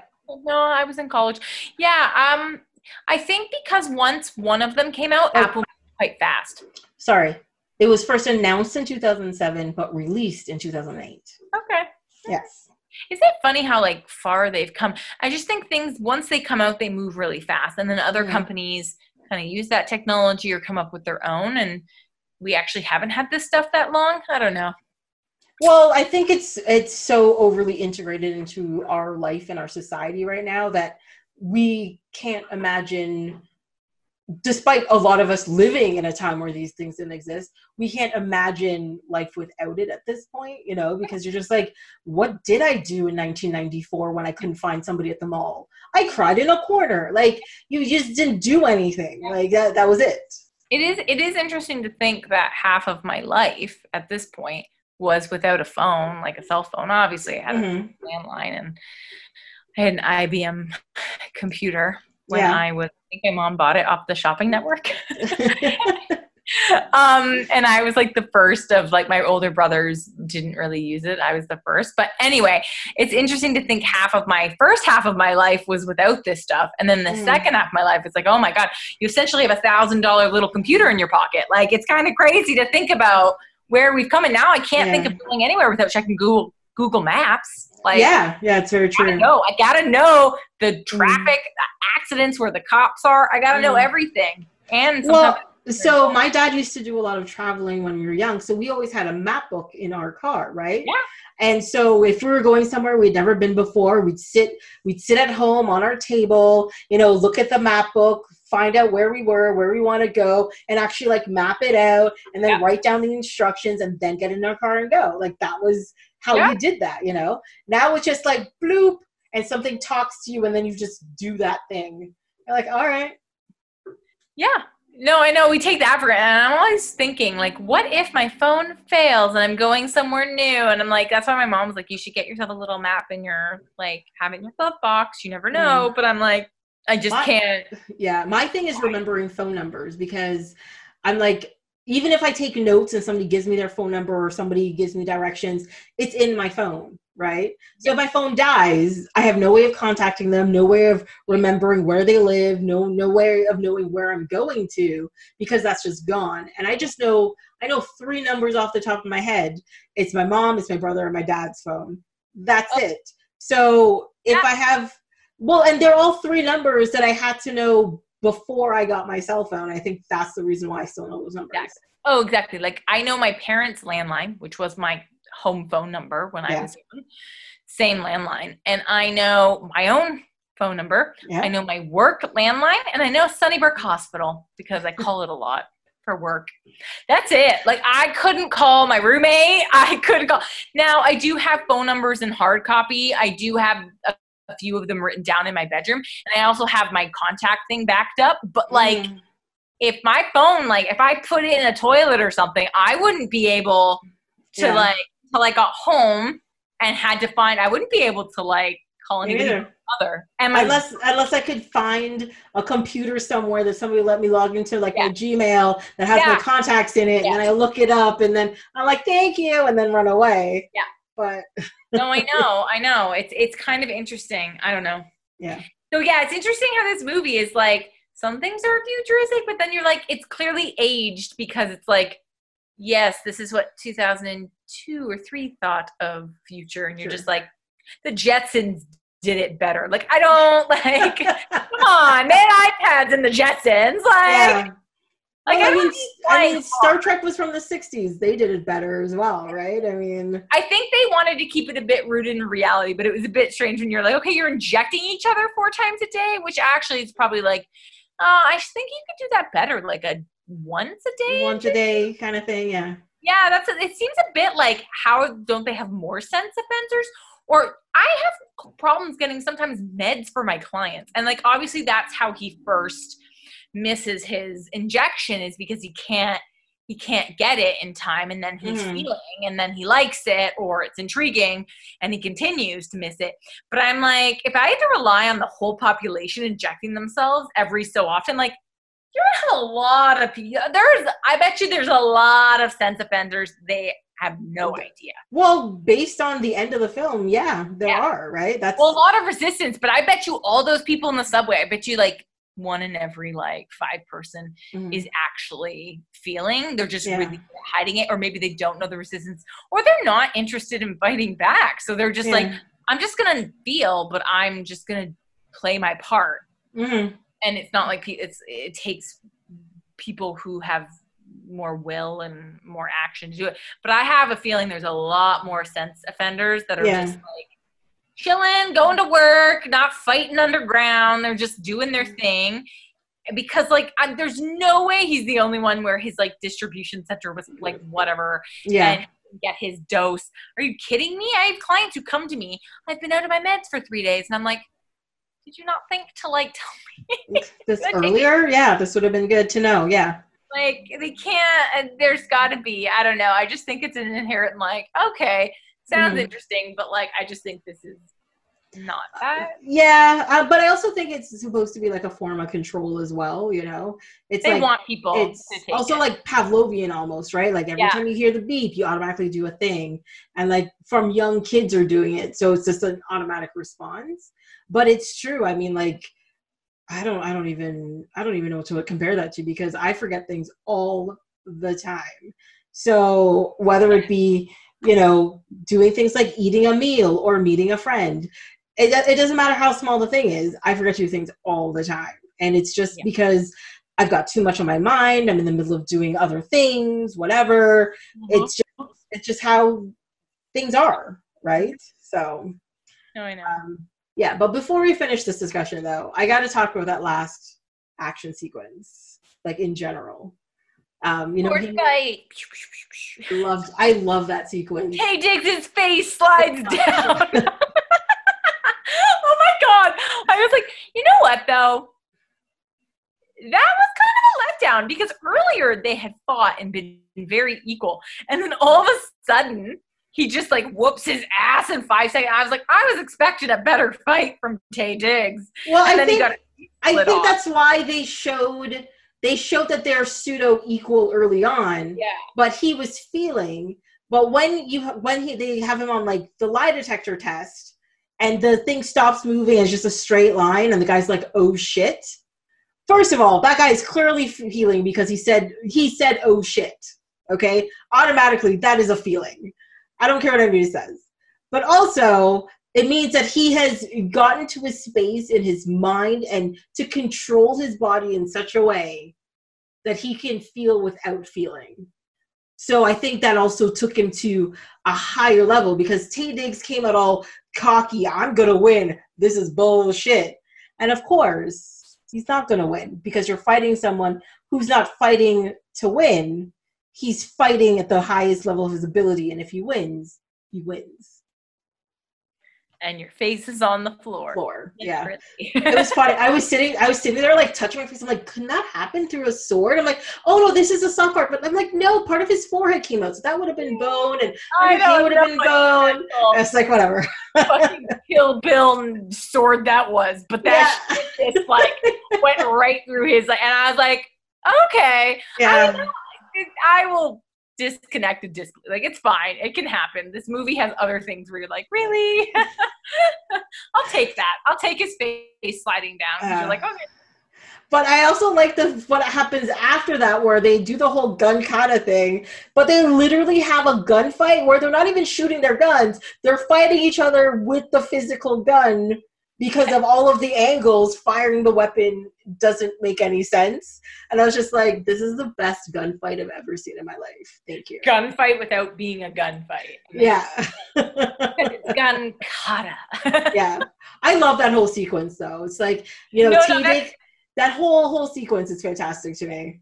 But he walks into that freaking office and sees all the artwork and shit, and I was like, you fucker. I was like, the only reason you'd have artwork, and he knows, and he's just like, okay. Yeah, you're feeling, you have to be feeling.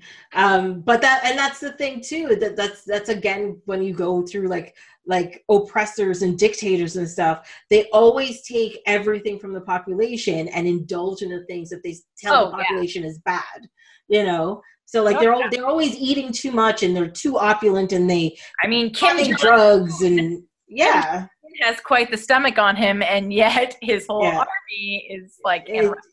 Yeah, because eating too much is bad for. Think of your neighbor. Think of this. Think of whatever. But yet he sits in this castle, gorging on food all the time. Obviously, not exercising, not taking care of himself, not following his own rules, because he's allowed to do whatever he wants, because that's what dictators do. But yes, all right. No, that was good. I wonder if the whole elite guard or those dudes, I wonder if they all don't feel. Like, how are they, like, they're all in on, or they all still take the injection? I don't know, like, because I was just kind of like, they're all just cool with him having paintings and clearly feeling, like, maybe they are all just allowed to feel, or like. Yeah, I didn't understand that part either, because there's obviously a whole bunch of people involved with them knowing that father is dead. This guy is at the top and has a room that is full of all of the things he says nobody should have. And he is a sex offender. But he's allowed to rule everybody, but the rest of us just have to do this thing. So it's very unclear at that point. Because obviously Taye Diggs is feeling, the dude is feeling Father 2.0, and I have to think the guards around him, maybe not. I don't know. Maybe they're just given other privileges that they're just like, cool, we'll just look this over. I don't know. It wasn't explained, and that's cool, but yeah. I have thought that. And despite the overall joy of watching this film, that if it had a tiny bit higher production value, like quality to it, it would have been just better enough. But also, it likes to break its own rules, which pulls you out of the story being told as well. Because you're confused. You're like, but I thought this was the case, but all of this is showing contrary to that, that kind of thing. So. Yeah, exactly. Yeah, I mean, it is what it is. And I think the film's self-aware. I don't know. I think the creator has to know exactly what he's doing. Like, I don't know. Like, they have to know it's like a Matrix knockoff, or like, like it's not the most original story. So I think hopefully they had fun doing it. I do think Christian Bale was by far one of the best actors, in the sense, like, he does no feeling very well. Like his face, like, he's good at having that no feeling look, or conveying it with very little emotion, because actors are supposed to show emotion in their face. So it's got to be hard doing a role where you're not supposed to, but you're still supposed to act. I think he did well, because he's got nothing on Brent Spiner, but yes, I totally agree with you. Everybody else in this movie clearly is feeling things, and I'm like, this is not working for me. Thanks, guys.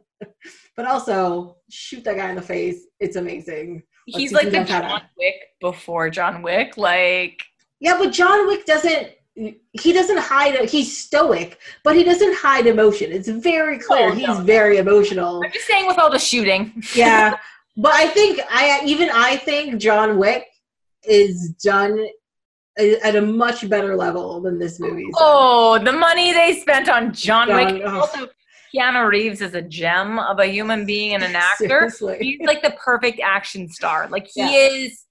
I think he's a great actor. He knows what he does well, and he does it. And he sticks with it. And I think that's the thing that made his career. He's like, no, I don't do this very well, so I'm not going to seek out those roles. Every once in a while he did.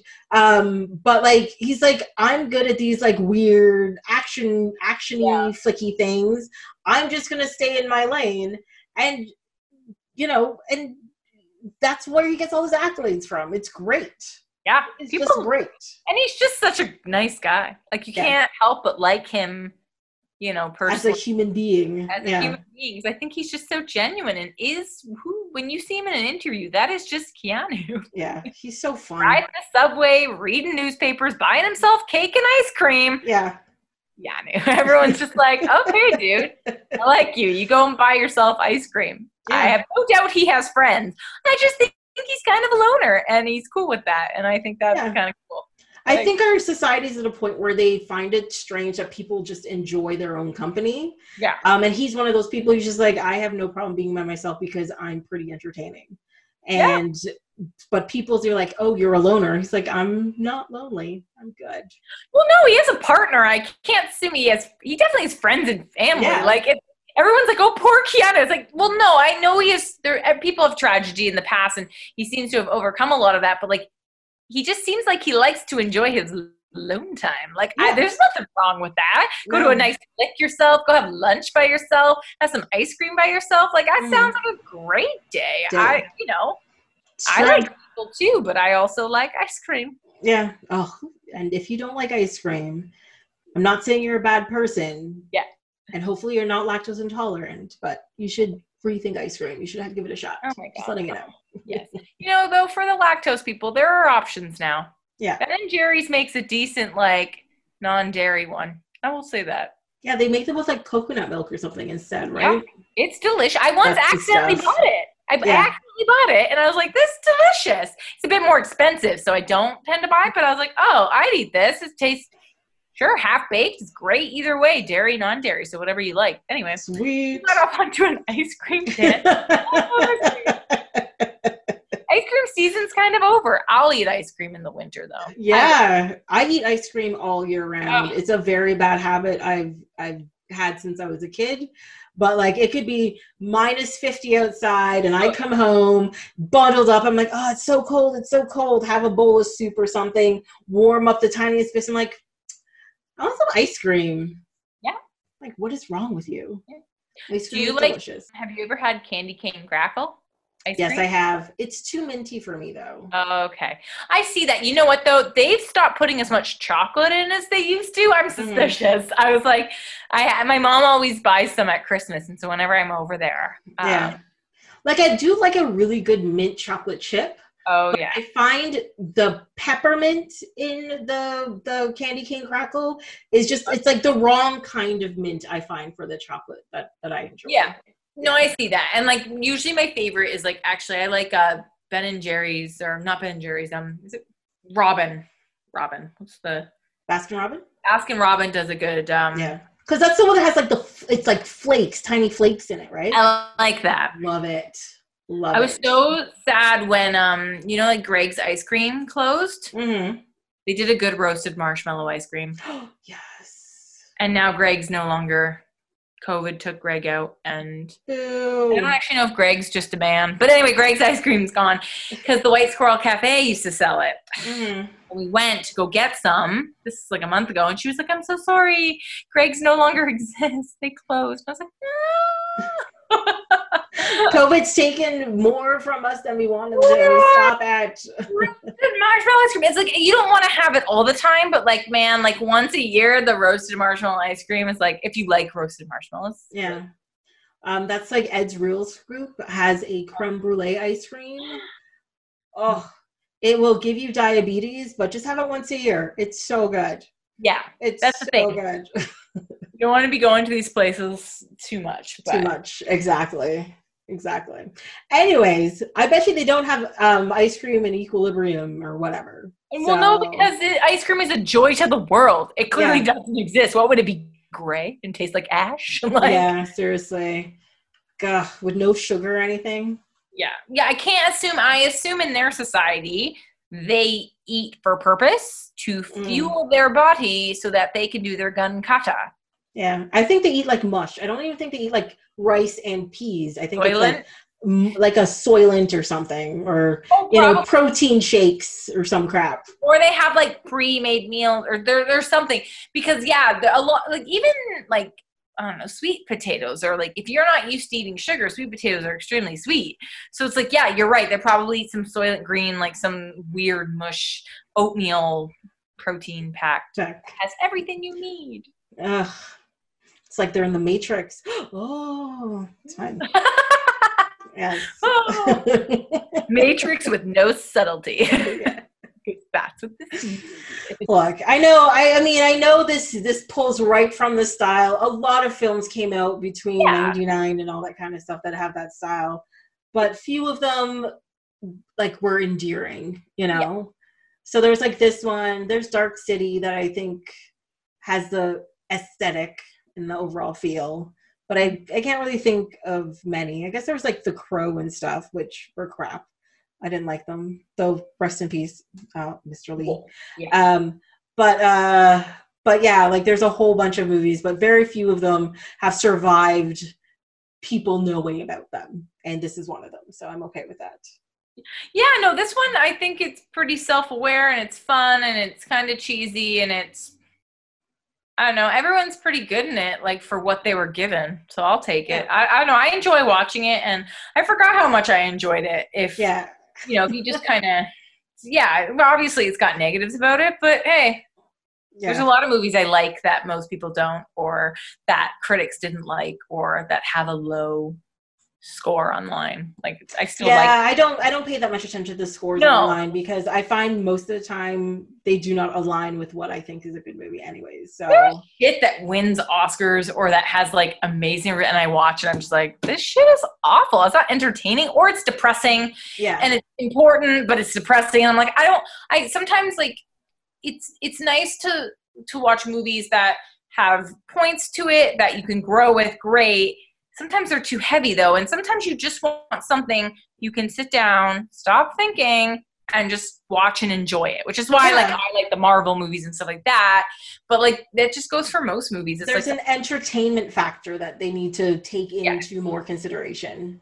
Yes, I do like watching sometimes very smart films, but sometimes, I just prefer to watch something stupid and entertaining. Yes, I am not going to deny this. No, I am very much in the same boat. Yeah, it's weird. There's like a cult following for this film, which I find hilarious. So, but that's great. It is great. Yeah, no, I know.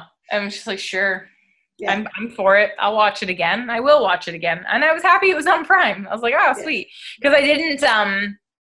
By the time you had like contacted me, and I know I signed up for these ones, but that was so long ago. Yeah. I can't get the real copy because my mom's got it. So but I was happy it was on Prime, both of them. So that was worries. It's not even like I look at the extra features on them unless they're like really like captivating features. Well, yeah, I don't think this one did this. I don't think this one has. It had a trailer for Kill Bill on it. I don't know. That's it. Yeah. I see that. The like knives, sword, and guns and fighting and stuff. I could see. I mean, Kill Bill is of a different caliber, but still. Yes. Pun intended or no? Just, Well done, madam. Well done. I can't believe you're only on E. It's been 2.5 years? What? It's fine. Do you have any more E's? I have... No, these are the last E's. I thought so, yeah. EQ. No, hold on. I've got Eternal Sunshine of the Spotless Mind still. Oh. Yes. I haven't seen that in a long time. Such a great movie. I also haven't watched it in a long time. And I always pray when I haven't seen something in a while that it holds up well. So, but that's going to be I think that one holds up, though. In a month. So we'll see. Yeah. I think that one holds up. Yeah, I would hope so. All right. So any last thoughts on Equilibrium and Election? Yeah, I just think people should give it a try. It's just, as long as they know it's cheesy. Cheesy. There's Gun Kata. Sorry, I'm so delighted by that too. Gun Kata, and just the way they move, I'm just like, shh, shh, shh. It's all about, as he explains, it's all about the angles and preciseness, okay, to kill with the most efficiency. Yes, and yes, it's right all the time. Nothing messy happens. Humans aren't unpredictable at all. It's just the angles are so perfect. Yeah, and despite, I guess maybe they either couldn't get a rating for this or it cost too much money, but despite the fact that they shoot hundreds of people in this movie, there's no blood in it. So that's fine. Yeah, even when the Taye Diggs' face comes off. Oh, yeah, you're just like, it just slides away and you're like, no blood? No nothing? Okay, nobody bleeds? Oh, no, there's the part where he's, like, cut on the neck and there's a little bit of blood on his white suit. But I think they allow a certain amount of blood. Like, I think it's got to be, like, a lot of blood. So, yeah. But I agree with you. Like, this movie is very cheesy and stuff, but it deserves its cult standing, and it's just very entertaining, and it needs to be rewatched. And I think in our time period, Election should be watched by many people so they understand what's going on. And maybe need to just relax a little bit. It'll be fine. Cool. Both are worth a watch, I think. Yeah. So. Well, that's it for this episode of Off My Shelf. Until next time, you can follow along on Instagram and Twitter at ohmyshelf, or you can send an email to ohmyshelf@gmail.com. On the next episode, we'll be talking about Family Guy. Hope you'll be here to listen.